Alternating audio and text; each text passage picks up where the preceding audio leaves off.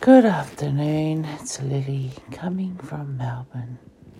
Just want to share a word while I'm sitting here meditating in Matthew 18 verse 20, where 2 or 3 are gathered in His name, God is in the midst.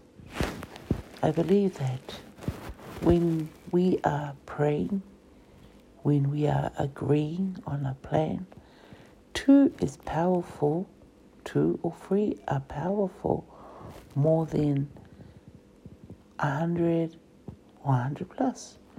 The reason why it says in the Word that they are one heart. If they are one heart, one-minded, things can move. Things can move. What can move? The agreement. And also when you're praying for your pastor and wife and family, things can move. So this is my encouragement. Just follow what Jesus says, because in Him, everything works. Our flesh just needs to be catching up to everything about Jesus, because we're in this world. We usually can become yoked with things in our character and the way we are.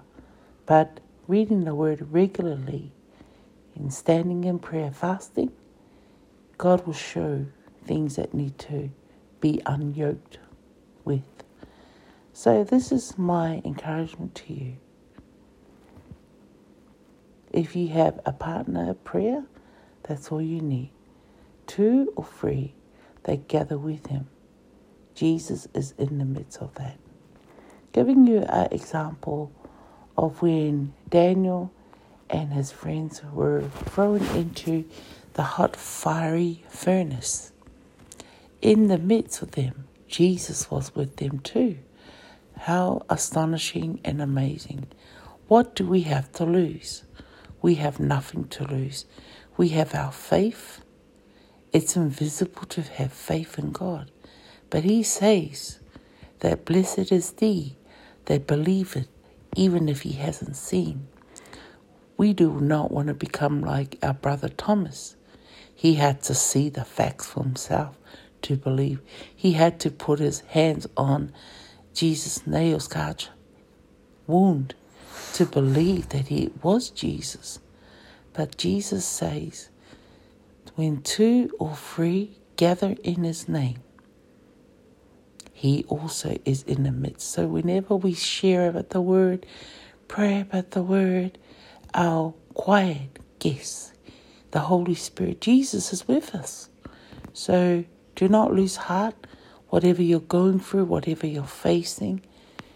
If you have problems, whatever circumstance, situations, I'm telling you, Jesus is with you when you stand in agreement with another person. Stand in agreement with His Word. His Word is powerful than our words. Don't let the world conform us and belittle us in what is happening in our space or atmosphere. But God is with us. He's close to you as your next breath. Hope you're blessed. Bye.